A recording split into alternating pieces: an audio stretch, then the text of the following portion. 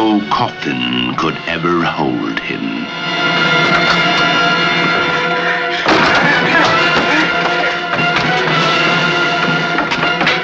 No door could ever bar his way. He is back from the dead. Count Dracula is alive.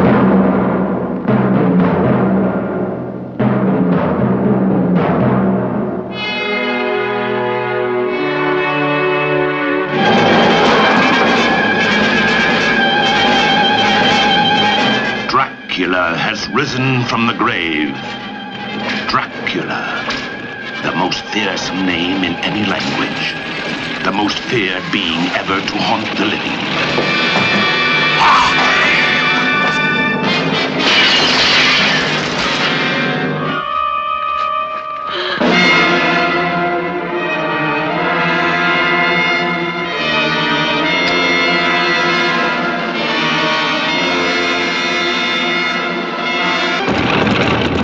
There is a girl. Maria? Bring her to me. During the hours of darkness, she must never be left alone. Bring her to me!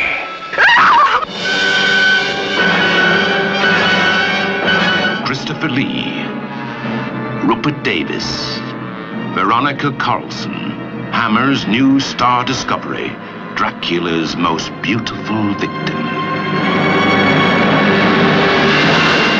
Dracula has risen from the grave. To resist him is useless. To rise against him is futile. To know him is eternal damnation.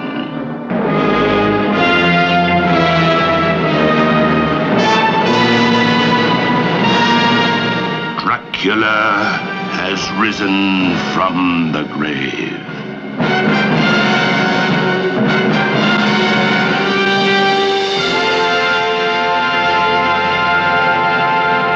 Hello, welcome to Movie Humpers. I'm Bob Sham. I'm Angela. And welcome to Halloween Hump Fest. Every weekday, we're doing a horror drop. It's a lot. By the end of the month, 27 total horror discussions. 27 different movies we'll be discussing. Every Monday, we are going through the first several Hammer Film Dracula fare. Most of which stars Christopher Lee. We're not going to be able to get through them all. I think by the time it's all said and done, there will be about 4 more left on the table. There will be 4 more Christopher Lee Draculas that we have not seen. As they get into the 70s, the reception starts, the diminishing returns perhaps. Sure. I think maybe around Dracula AD, which we will not get to, that also has the return of Peter Cushing.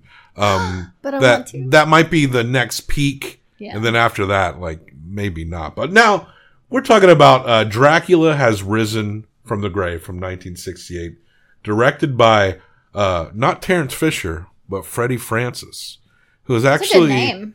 Well, it is a good name. And he also has high credentials as a director and cinematographer working on movies such as The Innocents, and as well as being a cinematographer for a few David Lynch movies such as his Dune and The Elephant Man, as well as the Straight Story, that one we haven't seen that I think Sissy Spacek is in it.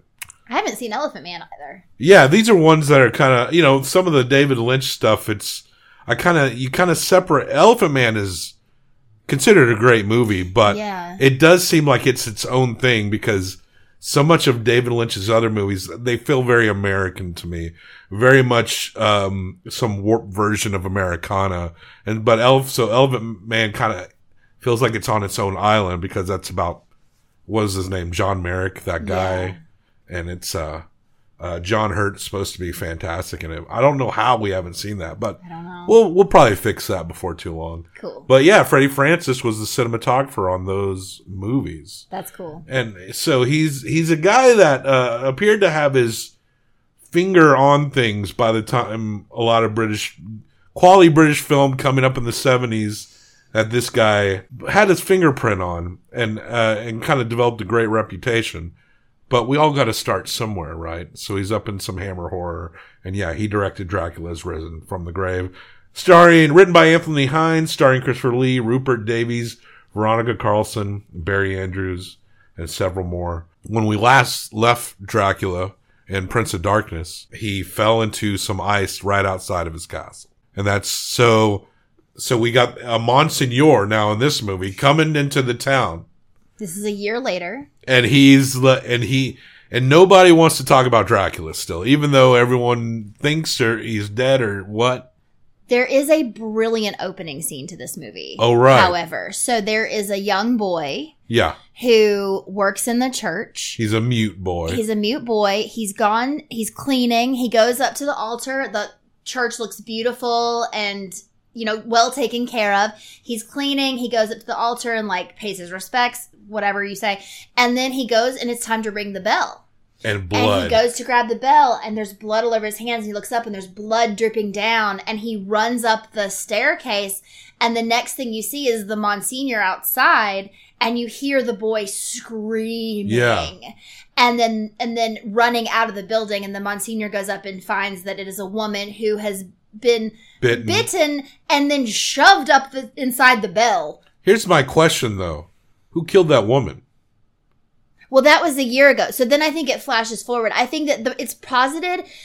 In my mind, Dracula killed her before he got frozen. So sometime in that when he was trying to just sustain himself. You're right. He ate her. Time has passed because they made it a point to Monsignor was, when he comes back, he's yelling at people for not going to church. Well, that guy comes from a different place. He's coming to check on the town. But he's still there to lecture everyone for not going to church. Yeah, but he's not the priest of the town. So the priest of the town is the one who finds the dead girl.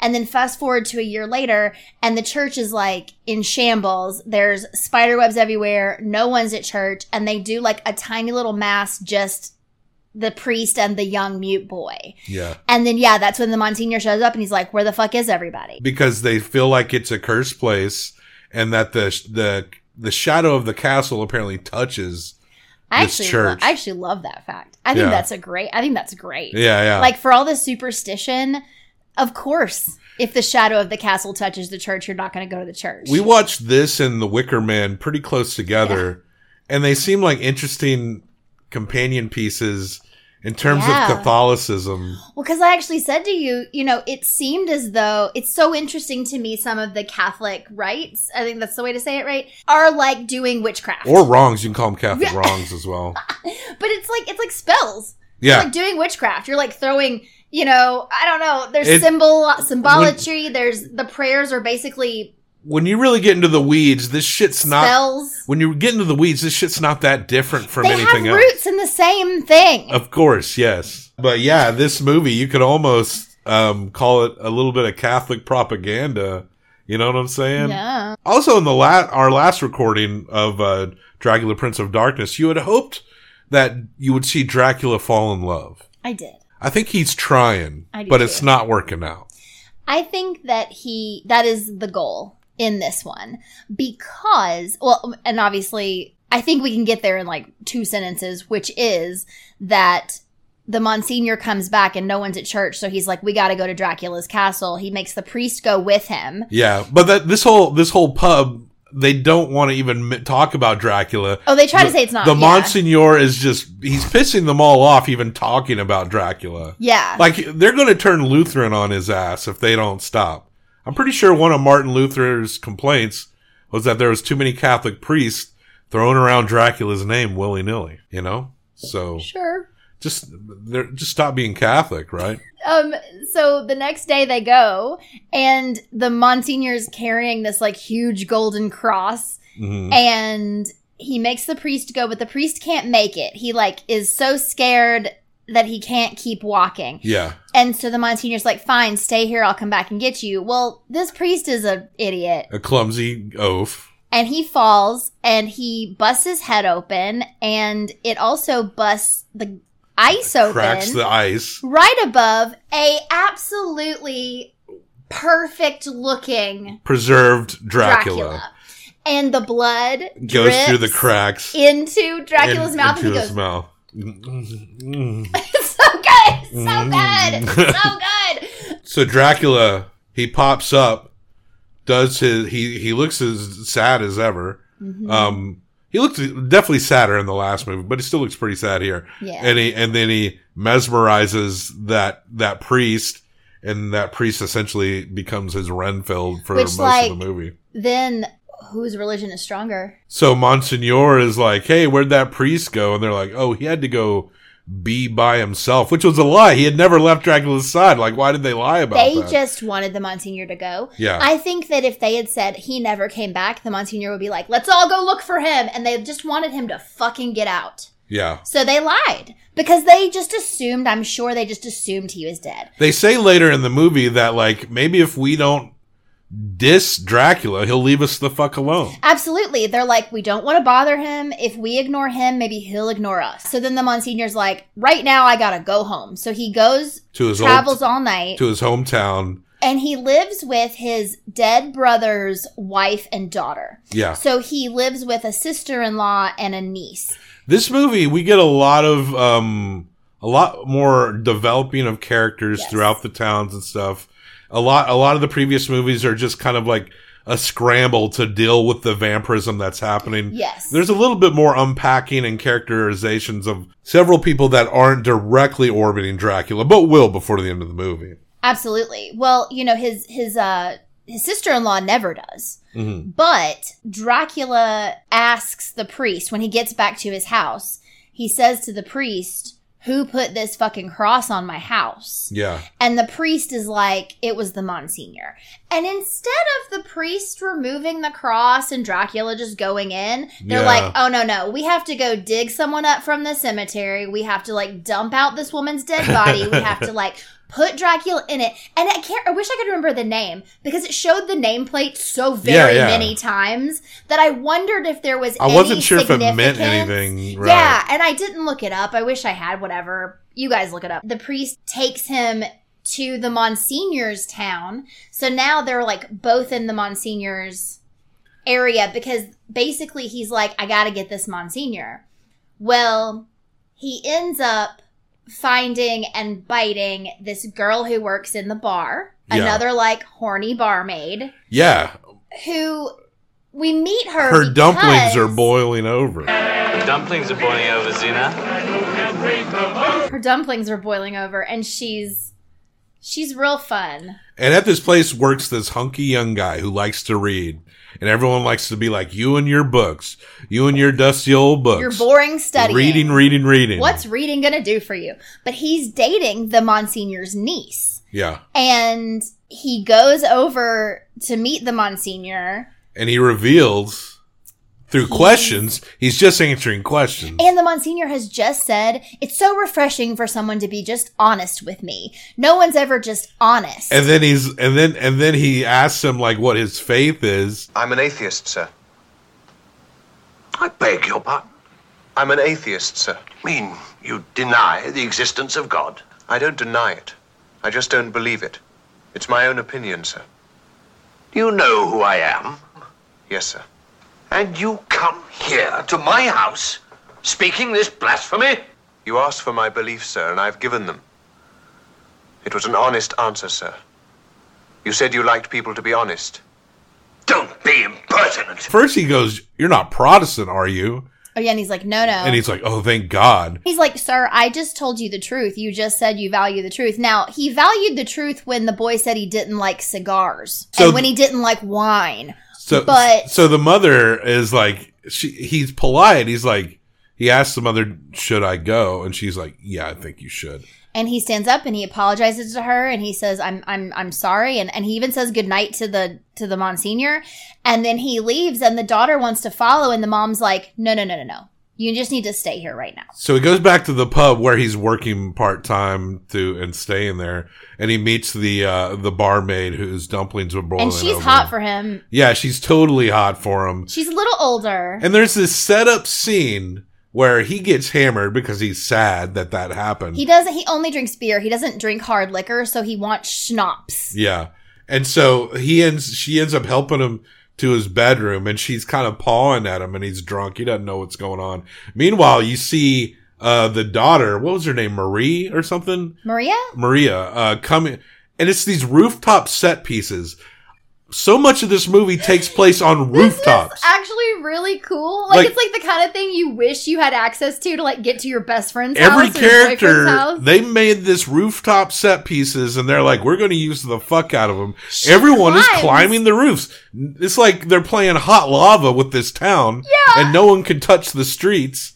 So Maria makes her way, and she's approaching the window, and you know that barmaid, and she's pawing at that drunk dude. And you just know that she's gonna look in and see that barmaid kissing him and be like, he's cheating, and she's gonna run and like hurt herself or like go back home. Sina. Hello? What's going on? Nothing. What happened? 3 large snaps, that's what's happened. He's not used to it. Poor. You better help me get him into bed. No. She just goes in the door and the barmaid goes, oh, there you are. You take care, She immediately understands, like, oh, he's drunk. He has no idea what's going on. Mm-hmm. And the barmaid's even playfully trying to undo his and she's pants. like, stop it. No. It's like the most understanding, maybe watching all these fucking lame-ass sitcoms and rom-coms our whole life. We just expected this, like, forced conflict in which... Yeah. But no, it was a scenario where she completely understood what was going on. And was not mad about it. Also, she is a girl who is confident in the relationship. She knows that he loves her. She knows that he's not going to fuck that girl. This proves that character is not insecure. She is not insecure. Unfortunately, the barmaid is. She is. So then she's drunk and no, she's not drunk, but it's late. And she needs to walk home. And even, the owner of the bar tried to be like, would you like to stay with me? I know. And she's like, no, I'm going to go throw home. Your line out there. I mean, why not? They've probably fucked at some point. I mean, who knows? But she's like, no, I got to go home. So she starts walking through the woods. And this is interesting. Basically, the priest, who, I don't know his name, but he ends up like chasing her. Bad priest chases her with the horse and carriage. And then she thinks she's gotten away from him, but then she turns and there is Dracula. Yeah. But listen, she, faster than anyone, is like, oh, like it's like, not really, but she very much is like, take me. Like, she's ready. You're my boyfriend. And then, because then, the next day she's been bitten, but she's not dead. So she's like around and, things are happening. And that's the next day when somehow Dracula finds out that the Monsignor has a niece. And he's like, oh no, I don't want this barmaid. I want that niece. That's the real revenge. The barmaid literally just wants to be loved by Dracula. She looked at him and was like, he's like, you need to go get her for me. And she's like, Maria? Bring her to me. What do you want her for? You've got me. Bring her to me. What? That's actually... I love this character so much, and that broke my heart a little bit because I feel like that is not the first time she has said that. Do you know what I mean? Like, it's like, she's the girl that people fuck, not who they take home to their mother. Yeah. And she thought for once, this is a fucking vampire. I gotta count. We can do this. He turned me, or he's turning me. But no, Dracula ends up killing her and tells the bad priest, dispose of this. Because he did turn her, but she was like... Yeah. But... out of it. It's like he glammed... She hadn't woken up It's yet. like he drained her and she was turned, but he also like glammed her where she was like stuck with this smile on her face. Yeah. So the bad priest shoves her in a fireplace, and I think vampires just burn up faster. Yeah. It doesn't seem like a good idea for a regular person to just shove into a fireplace. There's a great image where after like her whole body is burnt, he like picks up her shoe that fell out and like chucks it in the fireplace. It's so cool. Yeah, she burns really quickly, but before she burns, she does bring the girl to him. Yeah. And he sees the girl, but he doesn't get to bite her because she starts screaming. Screeching, yeah. And so he then comes to her room. Yeah. And she's seen him now, so when he comes, he does have control of her, like even though she was scared. When she comes in, or when he comes in, she opens her doors. Like, that's the thing. There's never like a Dracula, please come into my room, but it's that like the doors are open and I am here to receive you.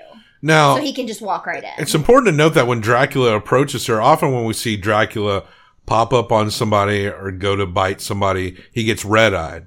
But he wasn't red-eyed when he approaches Maria. The second time, the first time when he had red eyes, that's when she got scared of him. Right. And I think that he didn't want her to be scared of him. So when, he came to her room, he had regular eyes. And also, can we just for a second, and I just want you to like clip this in if you can, the way that he smiles, it's like this. I love it. But anyway, he's very creepy. Now I've never read the Bram Stoker novel, but I know I think it was in Coppola's Dracula, maybe it's indicative of the novel, that Dracula pursues Mina after seeing a picture of her because Mina looks like his late wife that passed away before he became a vampire. So I think there is always this thing floating around with Dracula where he has these wants, where he wants to have some kind of companion, and maybe he doesn't like what he gets, but what he's pursuing, he definitely always wants. And you get the feeling that he really wants this to work out with Maria as a proper vampire bride. The way that he doesn't kiss her, but it's like he rubs his lips along her face, or like his cheek against her cheek. Like, it's very tender. Yeah. It's like very, very tender. And then he does bite her. You notice that the bite marks look more gnarly in this one? They looked disgusting. And they looked gangrenous. Like, is there something wrong with Dracula? Like, he's like a little more infectious than he used to be? I don't know. It's so funny. I've never seen...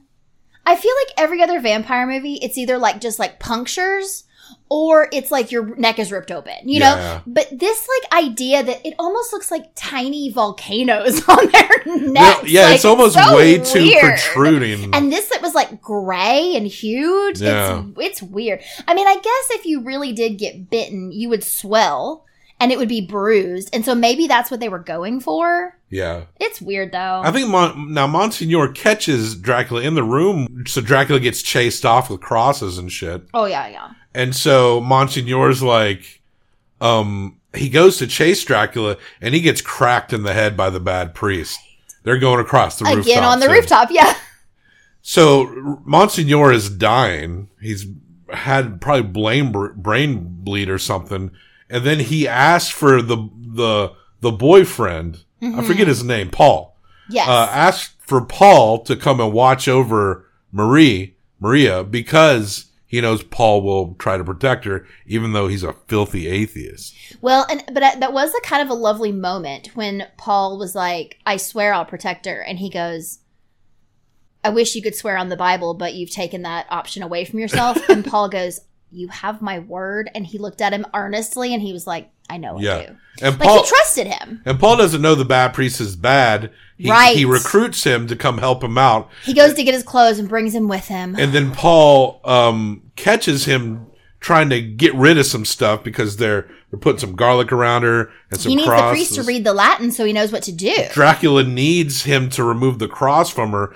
And this is why he doesn't take the cross off the door, I guess, because he absolutely cannot, without quaking in absolute fear, even touch that cross. Yeah. But so Paul catches him doing some shit, and then he snatches his ass. He's like, "We're going to Dracula right now." So they go to Dracula, and you point out there's no hammer in this Hammer film. No hammer. There's the biggest steak I've ever seen. And he pulls out this comically large steak, and then it's like 3 feet long, standing over Dracula in his casket.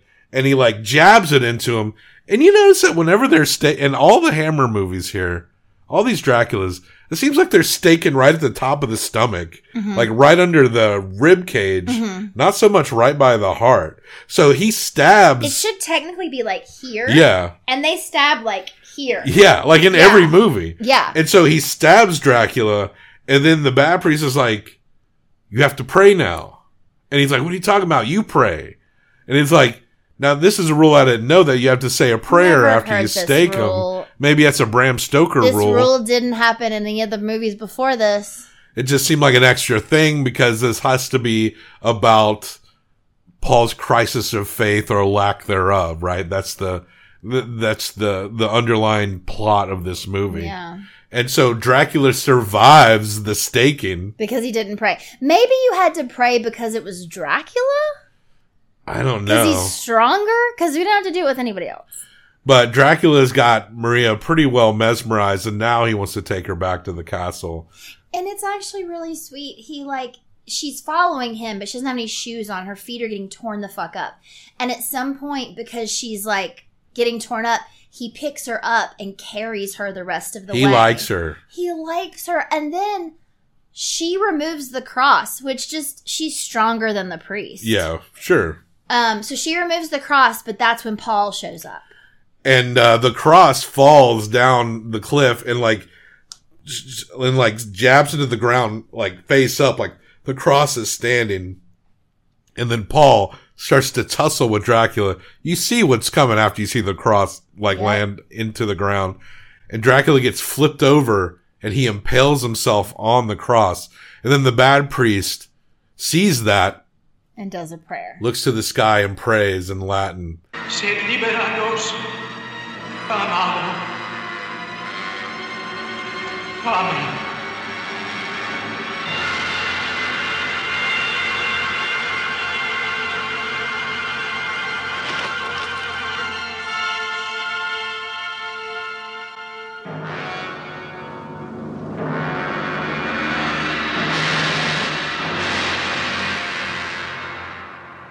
Maybe Paul had to pray in Latin. I don't think Paul knew Latin. The worst part of this movie is the next second when they cut to Paul and Maria and Paul crosses himself. Now he's religious. That's it. Just in case. I mean, I guess one could argue that he met a Dracula and the only thing that killed the Dracula was praying to God. So I guess God has to be real in this universe. I mean, Dracula will run from a cross. Does Dracula run from the cross because he also believes in the power of that cross? He has to. What if it's another faith? What if a Muslim man is fighting Dracula? Would any I mean, if anyone could take sticks and do this in these movies, right? So it seems like a cross should be effective if the holder believes in it. And Dracula is kind of a believer, right? Must be. In some way. He's just willfully, whether it's his fault or not. We don't know how Dracula became a vampire. How cool would that be? He is kind of just cursed. He might... we have established that Dracula is kind of a tragic figure in these movies. Yeah. It would be an interesting twist on it, and I wonder if anyone ever has done it. If there's a vampire that doesn't believe in God, an atheist vampire, and that shit doesn't work on him. Holy water doesn't work, and crosses don't work. Yeah, it's... I guess you could still get him with the running water. I'd never heard that. I know you had. I hadn't. And, sunlight, of course. And a stake in the heart, sure, but like we said, that's going to kill anybody. I kind of wanted to see a scene where Paul is he's throwing a cross at him because he's heard that's what you got to do, how he's read it. And it doesn't work because Paul doesn't believe. It doesn't work because Paul doesn't believe. That would be cool. It seems like an interesting detail that, maybe there's a lot of vampire movies out there. Maybe that's been done. I don't know, but...